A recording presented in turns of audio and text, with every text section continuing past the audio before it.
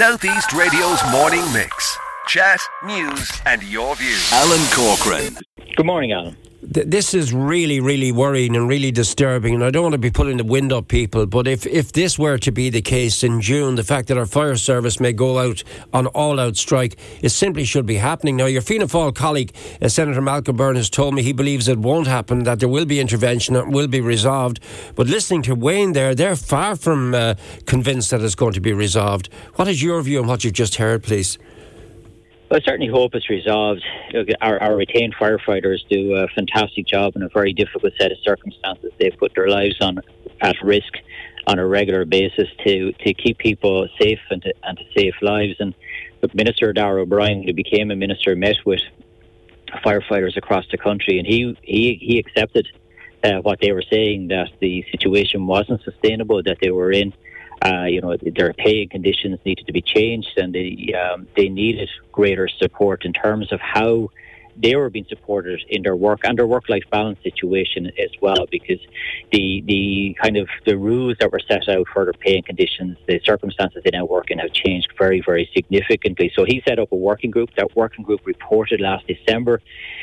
They made 13 recommendations. He accepted all 13 recommendations and brought it to Cabinet and got Cabinet approval for those 13 recommendations. So what's happening at the moment is there's engagement between the representatives of the retained firefighters and with the local authorities, who are their employers, at a national level, to see how these 13 recommendations can be implemented, I think, to the satisfaction of the retained firefighters, and also ensuring that there is sufficient cover and service out there. We know that firefighters, the ones we have, they're getting older. It's not as attractive as it was in the past, because people's own personal working conditions have changed as well. So we need to get this resolved. It's absolutely essential that it gets resolved. I believe it will be. These things always are resolved in the end, but they're resolved through engagement and discussion.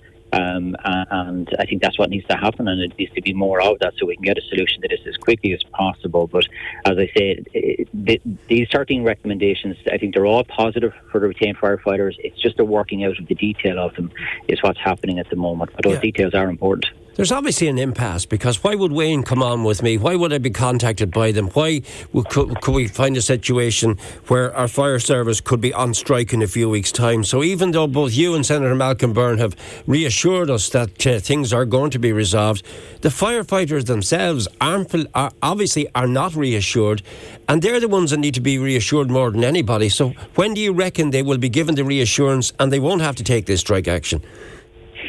No, look, absolutely, firefighters need to be given the reassurance they need. This is a discussion on pay and conditions. It's about ensuring that those pay and conditions meet the needs, not just of the current firefighters, but to attract more people into the service. And that detail, as I say, is being worked out at the moment. So hopefully it'll be resolved as quickly as possible. But look, the firefighters' representatives have every right and are doing their duty in trying to get the very best results they can.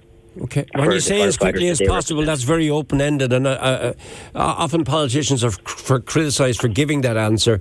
Do you reckon there could be a definitive date given to them so that could avoid the strike action? No, look, I think that giving a definitive date would do the opposite, in terms of, I think it could potentially be seen as some sort of diktat to the representatives of the fire services, which I don't think is appropriate either.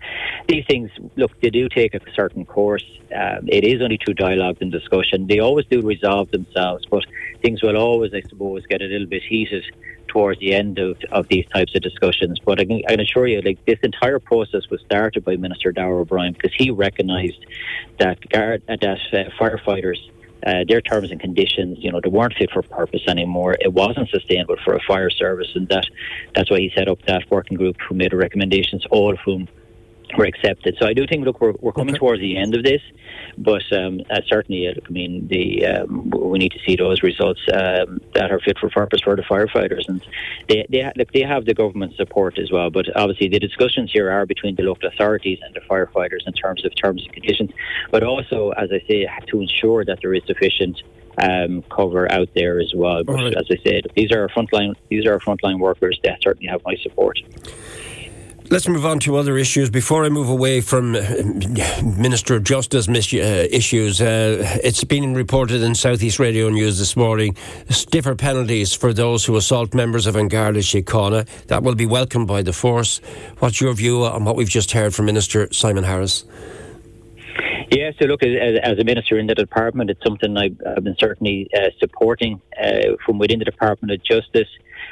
Senator Robbie Gallagher from Monaghan has a bill that was before the Shannons in that from Fianna Fáil, and that was promoting and proposing this type of solution. And Minister Harris has adopted that and is very supportive of it. And I think it's something that people have been calling for a long time. So I'm very proud to be in the Department of Justice that is going to now deliver on this, to see stiffer penalties for those who attack An Garda Síochána, but also it will include our other emergency workers as well, such as our healthcare staff and paramedics and other frontline staff as well, and including our firefighters, because we have seen disgracefully assaults on our frontline workers, and anybody who would do that, I think it needs to be marked out as a greater penalty than a regular assault. Any assault is absolutely wrong, but I think where you have frontline workers coming to the rescue of people being assaulted or being attacked, it's absolutely outrageous. So that's what we're doing here, is marking that out to protect our frontline workers. Let's localise things now. The contract for the €200 million works at Rosslare Europort has been signed. Who has got the contract? So John Paul Construction have gotten the contract. It's a €200 million contract for construction down in Rosslare Europort. They provide state-of-the-art public service facilities such as health inspection, agriculture inspection, new Garda facilities. Our Gardaí are operating down there in the port, doing a fantastic job. We're working out of difficult circumstances in a porta cabin that really is not fit for purpose. And this will help to bring the port up to a Tier 1 standard and making it one of the top national ports, but also mean that it has the most modern facilities of almost any port in Europe as well. And I think it's something I've been calling for in opposition, to see this kind of level of investment in Rosslare Europort. So I'm glad, coming from government, that it is now being delivered on. Construction work will start almost immediately over the coming weeks, so this is not something that's down the line. We will see workers down there very quickly. I'm told that it will deliver up to 300 jobs for the construction period alone. But I think just having these state-of-the-art facilities will also attract more employment to the county and to the region, because when you're bringing employers looking to establish factories and jobs in a region, they want to see that where they're landing, whether it's an airport or a seaport, that you have state-of-the-art facilities there. Who are John Paul Construction? Are they a Wexford company? They're a major construction company. I don't know exactly where their headquarters is, but certainly I would expect an awful lot of their employees for this construction phase will be locally based anyway, so they will. But they're a very well established construction company, one of the better known ones, so they are. But this will be the single biggest capital project in the entire country, and it's happening here in Wexford and happening in Rosslare Europort. That's good news. We sure could do with some good news. Before we round off our chat with you this morning, you want to give us an update on the construction of an Enniscorthy Enhanced Community Care Centre. Now, I've heard this one discussed at several different levels here locally. What's the position, please? This is it. So as you know, we opened the brand new primary care centre in Enniscorthy town, 3-storey building, over 50,000 square feet. So this is the sister building. It's going next door to it, a similar size, over 50,000 square feet.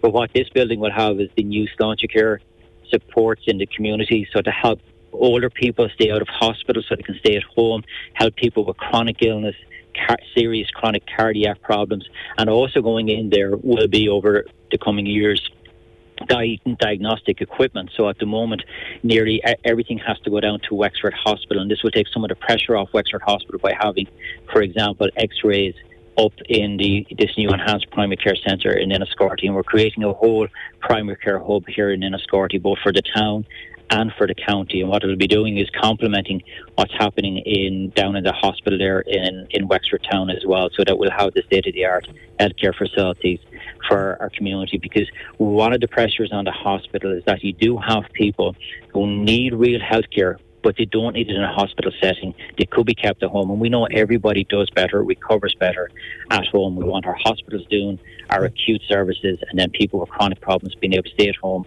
with their families by getting the appropriate health care. So that's what we're aiming to do in Sláinte Care, and this is a major step towards that. It is indeed, but there's also major concerns. We're still waiting for confirmation of when we'll be speaking to the hospital manager, because on a daily basis I get texts and comments. We've already seen situations where Wexford patients have been airlifted to University Hospital Waterford. We're also hearing concerns in Waterford about the pressure being put on them because they're taking people in from Wexford. As we await confirmation of when we're going to speak to the hospital manager, you as Minister of State here in County Wexford, can you give us an update, any update on when Wexford Hospital A&E will be fully operational, please? So the latest I have is it will be fully operational in the autumn. I think the aim is for the end of September.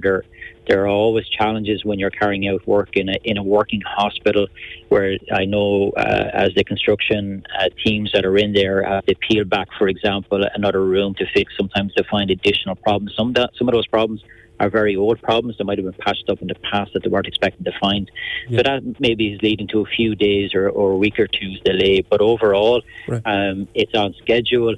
And I've spoken with Linda O'Leary, her team, who are all exhausted at this point, but they are still going 24/7 to get that hospital reopened as quickly as possible. But I'm sure I'm speaking for a lot of our listeners as well, Minister, that we are fully aware of how stressed the hospital staff has been, and in no way are we being negative towards them. But surely to God, with Wexford coming into peak summer season, the fact that we don't have a fully operational A&E unit, can it not be given an extra priority to get it up and running quicker? Because there are people really concerned about this, and if I don't ask this question, I'll be accused of balking it. So can I just express to you people's concerns that this needs to be done quicker?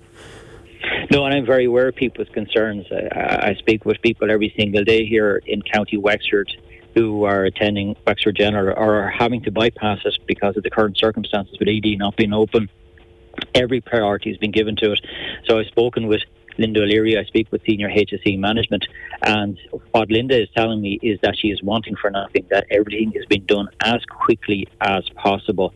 There is no way to speed this up anymore, in the sense that, it's like any job when you're working on it. You can't do the wiring till the brickwork is done. You can't do the brickwork till the foundations are dug out, for example. There's a set procedure here. But what is also happening is, as Linda herself says, building back better, that everything being done here is being done right. It is in a health setting, and where it has been done even better than what was there before. So I've been assured by every source that I can ask that this is being done literally as quickly as possible, and is the number one priority for the HSE to get this emergency department open, because, as you say, for me, it's for the people of Wexford, but it is also affecting people in Kilkenny and people in Waterford and those hospitals as well. So it is in everybody's interest to get this emergency department open as quickly as possible. The emergency department itself was fine out of the fire, as you know, Alan, but the problem is it's getting the beds reopened as quickly as possible. So when people enter emergency department, they're treated for emergencies.